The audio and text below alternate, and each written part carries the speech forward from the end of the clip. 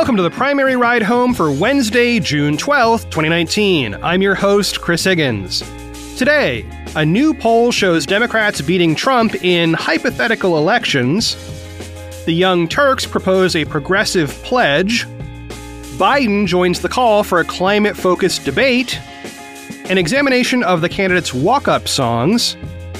And Castro releases a plan to eliminate lead poisoning nationwide.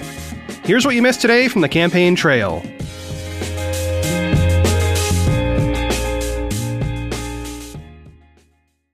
In a Quinnipiac poll released yesterday, the headline news was about head-to-head matchups between various Democratic primary candidates and President Trump. Pollsters asked respondents a bunch of direct questions about which candidate they would vote for in an election if it were held today. So here's an example of the specific language used in the question they asked. Quote, if the election for president were being held today, and the candidates were Joe Biden, the Democrat, and Donald Trump, the Republican, for whom would you vote? End quote. And that one, which was also the first one they asked, showed Biden beating Trump with 53% of the overall vote to Trump's 40%. Let me just pause for a moment and repeat that. Biden is 13 percentage points ahead of Trump today, nationally, winning 53-40. That is a really healthy margin. Okay, moving on. Quinnipiac also broke down the numbers by party, gender, education, age, ethnicity, and how much attention a given voter had been giving the election so far. One number that really jumped out at me is that 6% of self-identified Republicans said they would vote for Biden instead of Trump. That is the best showing in that category for any Democratic candidate in this poll. Now, another notable thing about this result is the history behind this particular matchup. Although this is the first time Quinnipiac has run the question this year, they also ran it back in 2015. And back then, Biden beat Trump 51-40. So 4 years later, Biden has actually picked up a couple of points, and Trump remains steady at his previous score. And now let's run through the other big numbers in these head-to-head matchups. Sanders beats Trump 51-42. Harris beats Trump 49-41. Warren also beats Trump 49-41. Buttigieg beats Trump 47-42. And Booker also beats Trump 47-42.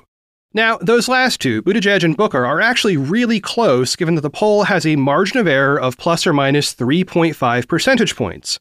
Those results showed a gap of roughly 5 percentage points between the Democratic candidate and Trump. So it's still a win for both of those guys, but potentially a very, very narrow one. If you compare that to the Biden and Sanders numbers, where the difference was 13% and 9% respectively, it's playing near the margin rather than being a blowout. It is also worth pointing out that no Democrat lost to Trump in this poll. So that is pretty cool, but then again, they only asked about the list I just read a moment ago. They didn't ask about all 24 candidates. Now, as always, I want to remind you not to get too excited about early polling. There are still 510 days until the general election, and you had better believe a lot will happen in that time.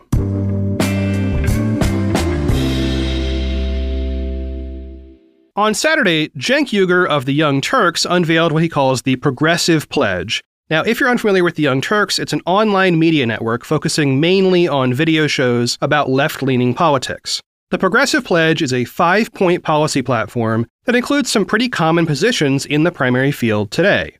Now, I'm going to read the entirety of the pledge here. Quote, higher wages. I pledge to fight for a $15 minimum wage and collective bargaining, and to work on behalf of the American worker instead of corporate donors. Medicare for all. I pledge to fight for a single-payer Medicare for all healthcare system that transforms healthcare in this country into a right, not a privilege. Green New Deal. I pledge to fight for a 10-year plan to mobilize every aspect of American society to achieve net zero greenhouse gas emissions and create millions of new high-wage jobs, building the infrastructure and industries of the new economy. College for all. I pledge to fight for free college for all so that everyone can get to live the American dream, not just the wealthy elite. End the corruption. I pledge to fight for a constitutional amendment to ban the private financing of elections and to use all available paths to that amendment so we can once again have free and fair elections. End quote. Now, the tricky part about this pledge is that many candidates agree in principle with lots of those ideas, but disagree on implementation. For instance, in an interview with Andrew Yang in Iowa, Yang disagreed with the $15 minimum wage plank since he favors a universal basic income instead. It's a similar goal, just a different policy mechanism to get it done. So Yang is not going to sign this pledge because the pledge is very explicit about that wage number as policy. Similarly, other candidates don't support Medicare for all, but they do support a public option added to Obamacare. And another plank, the college for all item, is kind of ambiguous. Like, are we talking about a 2-year AA degree or a 4-year bachelor degree? Are we talking about state schools? What about private schools? What about the trades? And by the way, how do we pay for any of this? Well, none of that is listed in the language of the pledge itself. The same is true for the Green New Deal plank, which suggests signing on to a 10-year plan to achieve net zero emissions. But the pledge doesn't say which plan or how to get it done. There are no links on the pledge page. So for any candidate to sign this thing, they have to be on board with a handful of very specific policies, but also several non-specific policies where the details are just not listed and presumably left up to the candidate to figure out on their own.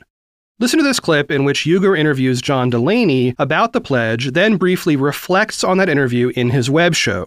Uygur speaks first. Listen in.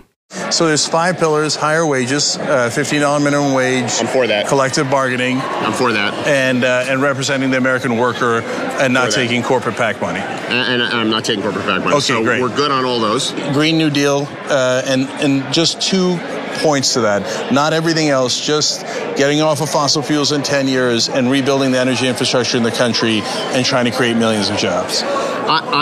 I'm for getting to net zero by 2050, and I have a plan to do that, and I think it's the best plan. And so I'm fully committed to getting the United States of America by net zero by 2050, and also effectively building a whole new industry in the United States of America that can not only save us, but save the world. Okay. And Medicare for all? I am for universal health care, as you and I talked about, where every single American gets basic health care as a right for free. But I'm also for giving them options, and that's where you and I respectfully disagree. Right.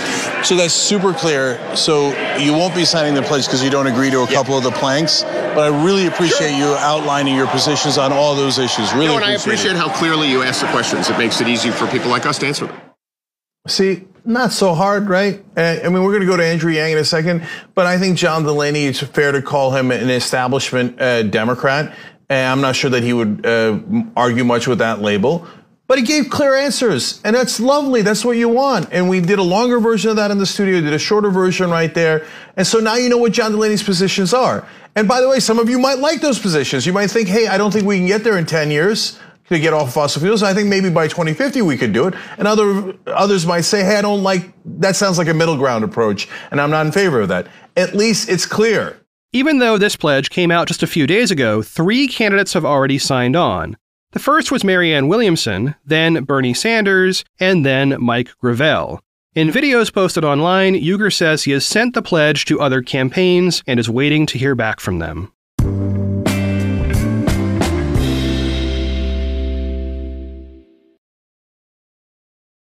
Achieving a gorgeous grin from home isn't a total mystery with Byte Clear aligners. Just don't be surprised if all of your sleuthing friends start asking, what's your secret? Begin by ordering your at-home impression kit today for only $14.95. Byte Clear aligners are doctor-directed and delivered to your door. Treatment costs thousands less than braces. Plus, they offer flexible financing, accept eligible insurance, and you can pay with your HSA FSA. Get 80% off your impression kit when you use code WONDERY at Byte.com. That's BYTE.com. Start your confidence journey today with Byte. The Angie's List you know and trust is now Angie, and we're so much more than just a list. We still connect you with top local pros and show you ratings and reviews, but now we also let you compare upfront prices on hundreds of projects and book a service instantly. We can even handle the rest of your project from start to finish. So remember, Angie's List is now Angie, and we're here to get your job done right. Get started at Angie.com. That's ANGI, or download the app today. And while we're on the topic of people pledging to do a thing, here is a quick follow-up. Over the past few weeks, I've reported on various efforts by the primary candidates to get a single debate focused on the issue of climate change. Well, yesterday, Joe Biden became the 15th candidate to endorse that idea. In a story from the Washington Post by David Weigel, we got this classic paragraph.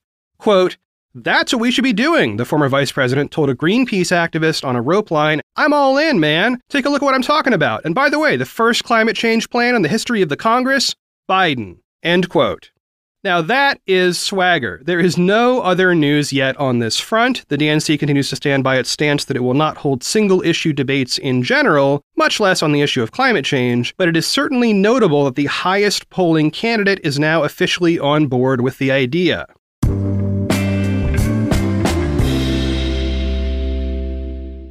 In the Washington Post yesterday, James Hohmann went deep on the candidates' so-called walk-up songs. These are those songs candidates choose to have played while they walk on stage, and they were on full display on Sunday when we had 19 candidates in one place. That gave us a great chance to see which songs each candidate chose. If you have any interest in music, I really think you should read this article. There is a link in the show notes, of course, to get a deeper look and listen into this.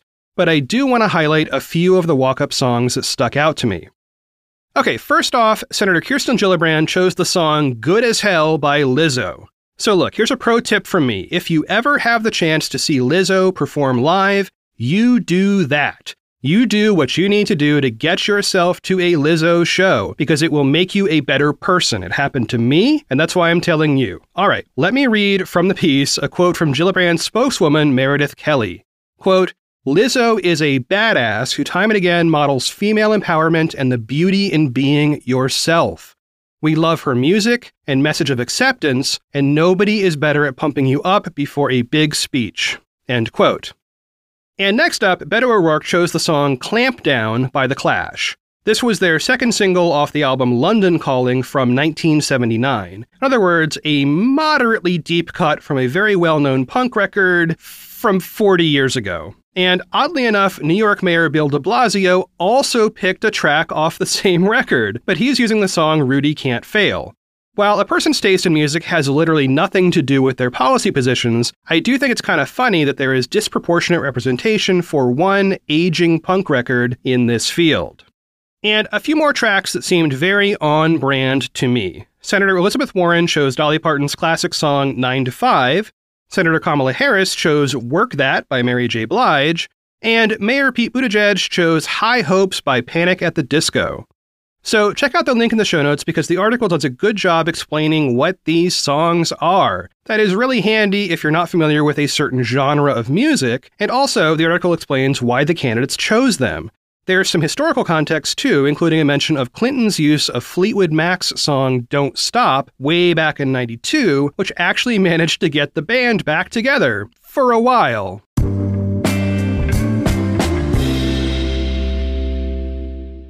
And last up today, over the weekend, Julian Castro went to Flint, Michigan, rather than attending that giant Iowa event like most other candidates. By the way, that makes him the first candidate to visit Flint during this campaign cycle.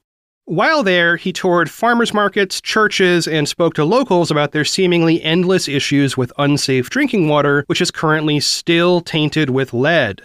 And then on Monday, he proposed a plan to deal with lead in American homes and water supplies. This makes Castro the first candidate in this field to tackle that particular issue with a policy proposal. And that plan is both comprehensive and easy to understand. First, Castro says he would, quote, convene a presidential task force on lead in communities, charged with eliminating lead poisoning as a major public health threat and coordinating the interagency response in partnership with state and local governments, end quote. At the same time, he would ask Congress to appropriate $5 billion a year for 10 years in order to deal with lead remediation. That's in things like paint and soil and lead pipes in communities that are most affected. Obviously, Flint would be on that list, but Castro also calls for a national assessment of the threat level in various communities, so at least we would all know what we're dealing with. Castro also calls for a home lead safety tax credit, which he doesn't offer a bunch of details on, but apparently that would provide tax breaks for people looking to do remediation work in their own homes. Along the same lines, he calls for stricter laws around the sales of homes built before 1978 so that new owners actually have data on whether the home contains substantial amounts of lead paint or lead piping or even lead contamination in the soil around the home, which is, by the way, a genuine concern if you have kids playing in your yard or if you are growing food in lead-tainted soil. And beyond all that, Castro calls for a variety of specific proposals on testing children's lead levels and providing healthcare and interventions to help kids who have dangerous levels. Okay, so this is policy, and as always, I ask, what would it cost and how would Castro pay for it? Well, it is unclear what the total cost is, though like I said, he does mention having Congress appropriate $5 billion a year for 10 years. We're looking at least $50 billion there. Later in the policy, a different point mentions $100 million a year on an ongoing basis to help kids. He doesn't total up the numbers or give costs for each proposal he makes, but I assume those two are the biggest costs involved. Now, on the paying for it side, Castro suggests changing how federal disaster funding is used. For instance, he says the Flint water crisis should qualify as a disaster, and thus that the existing federal budget for natural disasters should be made available to deal with human-made disasters. He also talks about public-private partnerships to drive innovation, but again does not offer details on what that might cost or bring in. So, I would like to see some more math here, but to be totally frank, I would love to see fewer children with lead poisoning. This one really does matter. Well, that is it for one more episode of The Primary Ride Home. I have been your host, Chris Higgins. You can always find me on Twitter @ChrisHiggins. So today is predicted to be the hottest day of the year yet in Portland, Oregon, where I live. It should crack 100 degrees on the porch, which is where my outdoor thermometer lives. So I have a plan, and that plan is go to the movies. It's always roll cold to the movies. Like, it's always cold when you don't want it to be cold. So I figure, even if the movie itself is garbage, you can bet that the AC is going to be cranking. So as you listen to this, know that right now I am very, very cold and super happy about that. Alright, as always, thanks for listening, and I will talk to y'all tomorrow. You know how to book flights and hotels. All you're missing is a tool to plan the travel experiences you'll have once you arrive. That's why you need Viator. Book guided tours, excursions, and more in one place. There are over 300,000 travel experiences to choose from, so you can find something for everyone. And Viator offers free cancellation and 24/7 customer support for worry-free travel. Download the Viator app now and use code Viator10 for 10% off your first booking in the app. Find travel experiences for you. Do more with Viator.